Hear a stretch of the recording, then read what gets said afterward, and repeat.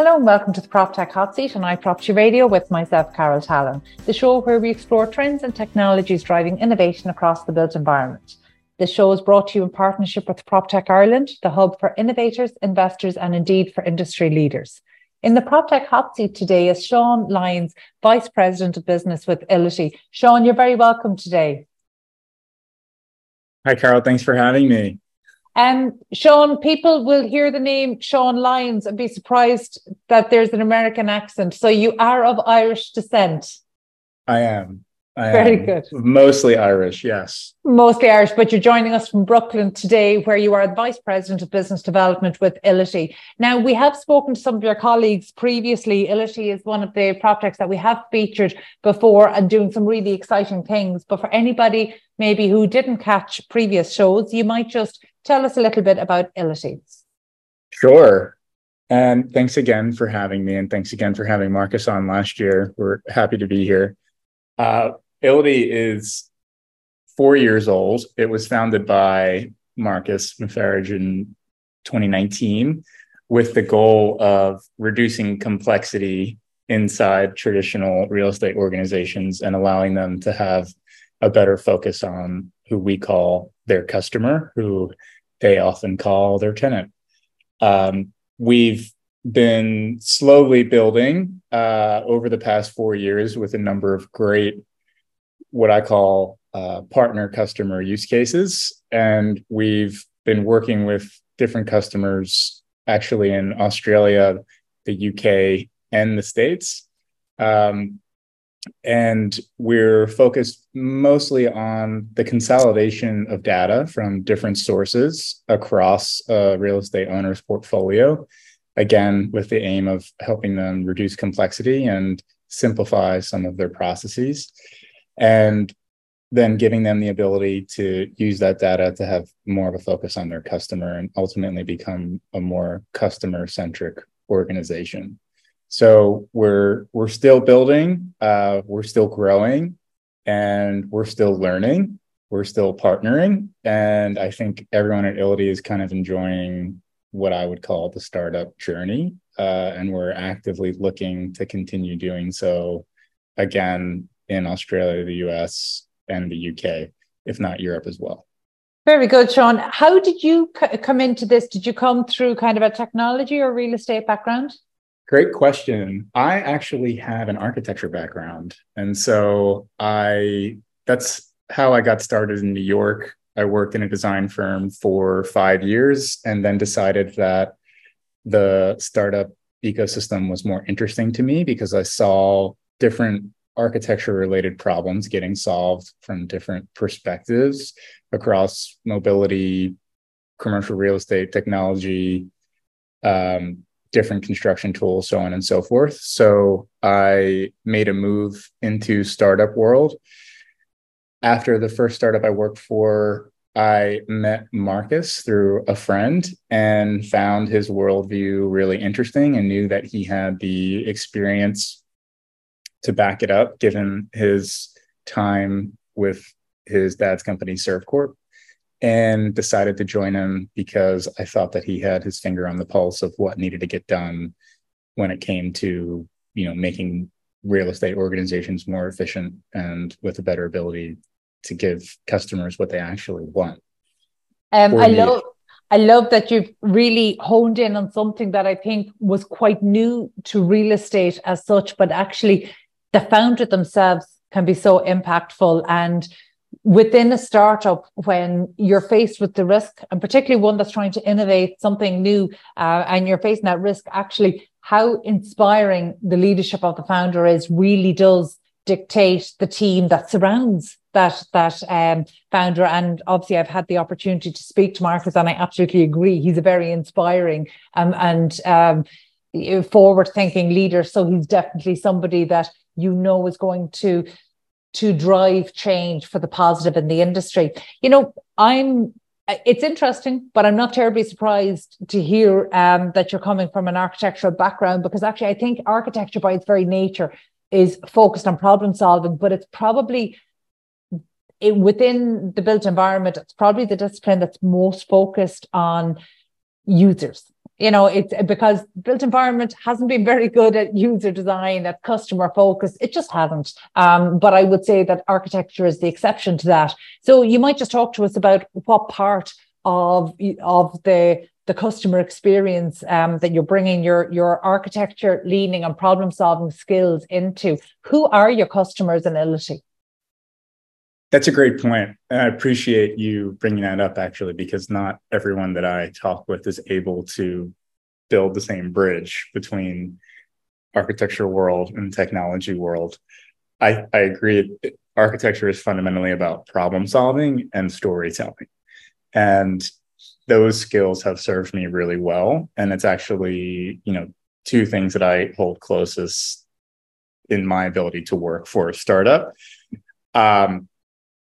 Ility sees users of buildings in very similar ways to how architects design for them sometimes.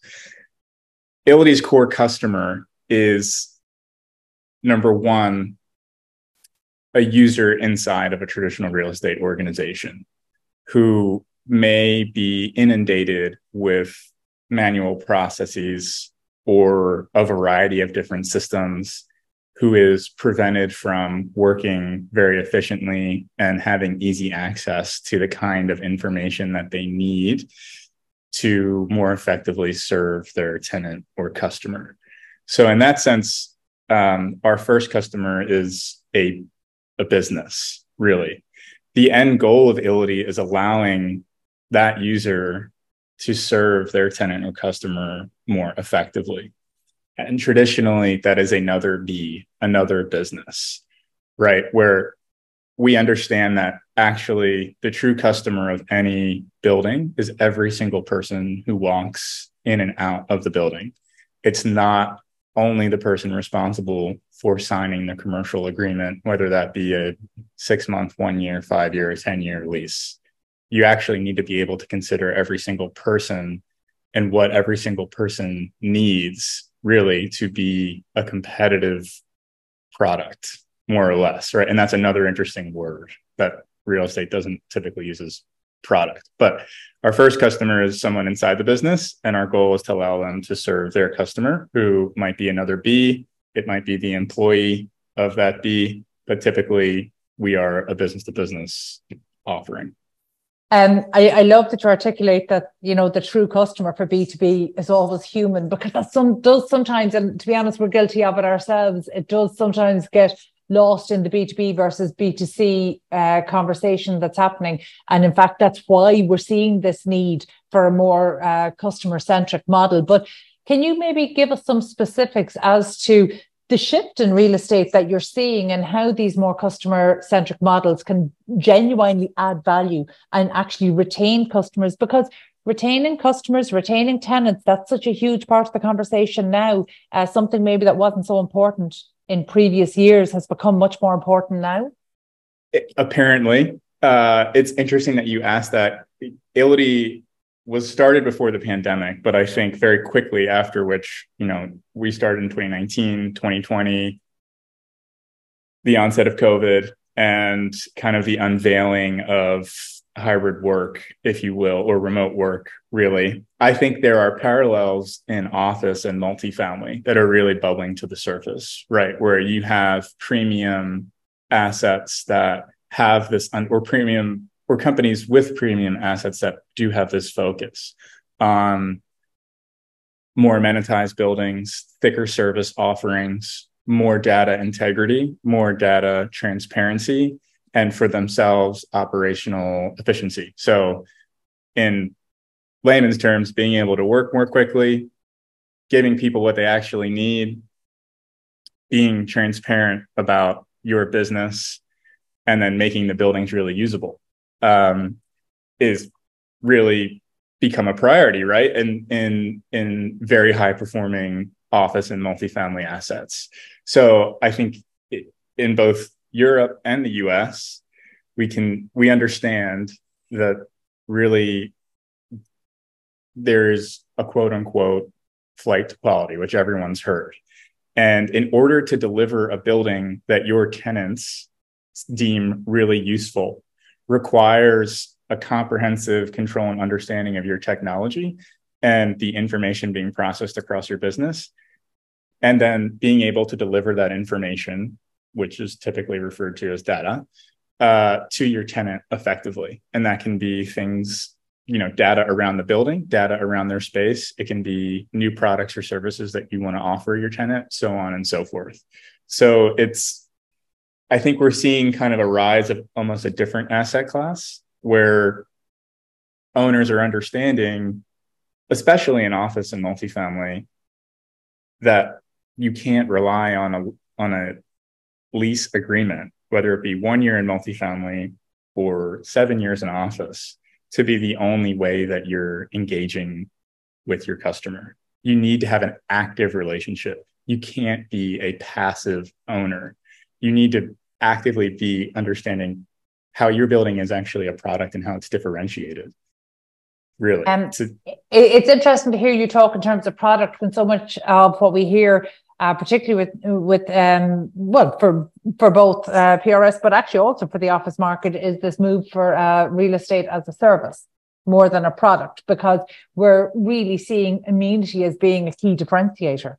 So what portion of that kind of goes into product and what goes into service? Which portion of amenity goes into product and which goes into service? Or the overall offering? What amount of the overall offering is more productized versus service-based? That's an interesting question. I think that for me, the service is a product in and of itself. If I think about the difference between a commercial building that isn't very much differentiated from the building next to it, and then I think about a commercial building that has this focus on service and has a focus on giving people who are using the building what they need, whether that be a bookable space or a terrace or access to air quality information or access to utility data. That level of service moves the building from a commodity to a product, in my mind, in traditional product design thinking, right? Where because they have a deep understanding of how people are using the building, when they're using it, what information they need, they've differentiated themselves and have a focus on doing something different rather than doing what the building down the street is doing. They've taken a step to become a product. I think that the service layer is, frankly, at this point, especially in office, table stakes, right? It's not up for debate whether you need it or not. It's going to be something that leading organizations who believe in the value of in-person work demand. There are many different ways to deliver that. John, looking at the data that you see now, particularly around user behavior, how might knowing or having sight of that data years ago have helped you in your architecture practice? I think when it comes to the design of a building or the design of a site or the design of a place, really, the answer to the question is that this data or this level of information gives you a deeper understanding of the way a place is used, really. And we know now, especially after the pandemic, that buildings are actually much more dynamic than we may have thought before, and that buildings need to be flexible, not only in their commercial model and their leasing model, but actually in the way that they respond to how people are using them, right? Where the best buildings going forward are actually the most dynamic. So having access to this data or this information, I think, before a building is designed, would actually inform the way that it's designed, right? And then the way that it's designed, ultimately, I think, would be more responsive And this is something that is happening and has been happening very actively in the planning, design, construction, and operation of buildings. And it's getting more sophisticated, but it gives us a deeper understanding of the way that the building is used, really.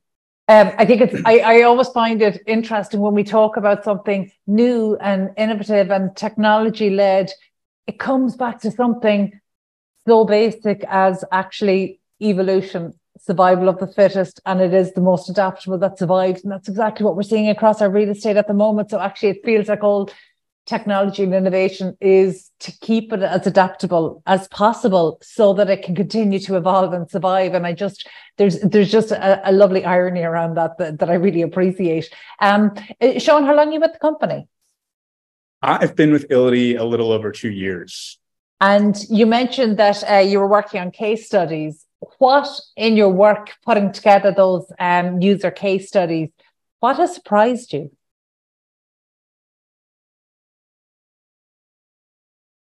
Given the size of real estate, and I'm not speaking only to commercial real estate. If we look at single family, multifamily, and then what some consider commercial, retail, industrial, office, what's most surprising is the pace, I would say, to me, or many times lack thereof, pace, really. And the gap between what you see happening in other industries and how slowly real estate moves or adopts new solutions. That's been the most surprising to me because it is such a massive piece of the global economy, of the way that so many people make money, actively or passively, going into new conversations with leading funds, leading developers, and getting an eye into, oh, well, there's many different ways that you could do that better, or you could have that information in one place, or you could have this understanding of your building, and seeing that it's actually still quite manual many times. That has been probably the most surprising thing. And the other edge of that coin is that, or the other side of that coin is that it's usually the most exciting because it, in many ways, is a roadmap for a startup to understand what's next. Yeah, I like that you describe it as a roadmap because you're absolutely right. To me, I always see that as potential. You know, I never fear that in my lifetime we'll run out of problems to solve across the built environment. You know, so that is not that, you know, I never fear running out of runway in terms of innovating this because there are just so many pockets ripe for innovation. It's almost a case of where to start and how bold do you want to be. So Sean, I'm very conscious of your time today and I appreciate you taking time out to chat to us. I suppose finally, just because, you know, we've mentioned there that Ility is only 4 years old and has such a huge impact globally at this point. What does the future hold in terms of new products and projects and developments? I think we're excited to continue building, as any startup would be. We want to approach it in a way that serves us and our customers as effectively as possible. What I mean by that is I think that every new customer that we work with is a growth opportunity for us and them. So we really consider them just as much partners as we do customers, right? We're taking that engagement as a way to more deeply understand the market. That's very exciting for us because it lets us maybe identify new problems, but then also pull back and identify what I call common denominator problems, where we're seeing it there and we're seeing it there. And when you've built something that effectively solves a problem and you get traction, that's really exciting. We're, I think, going to continue doing so we're poised, but we also want to make sure that we're delivering really effective solutions. And I think that the next 2 years will see us more deeply engaged with bigger customers, more deeply engaged with customers in new geographies, and probably engaged with a few different types of assets, whether that be more premium offerings in the commercial world or different use cases deploying in multifamily or retail, and just really understanding ourselves better and understanding the market better. Very good, Sean. And thank you so much for being so generous with your time. That's all we have time for today. That was Sean Lyons, Vice President of Business Development with Ility. And if you enjoyed this episode, please be sure to subscribe to the podcast and check out all of our other shows on iProperty Radio.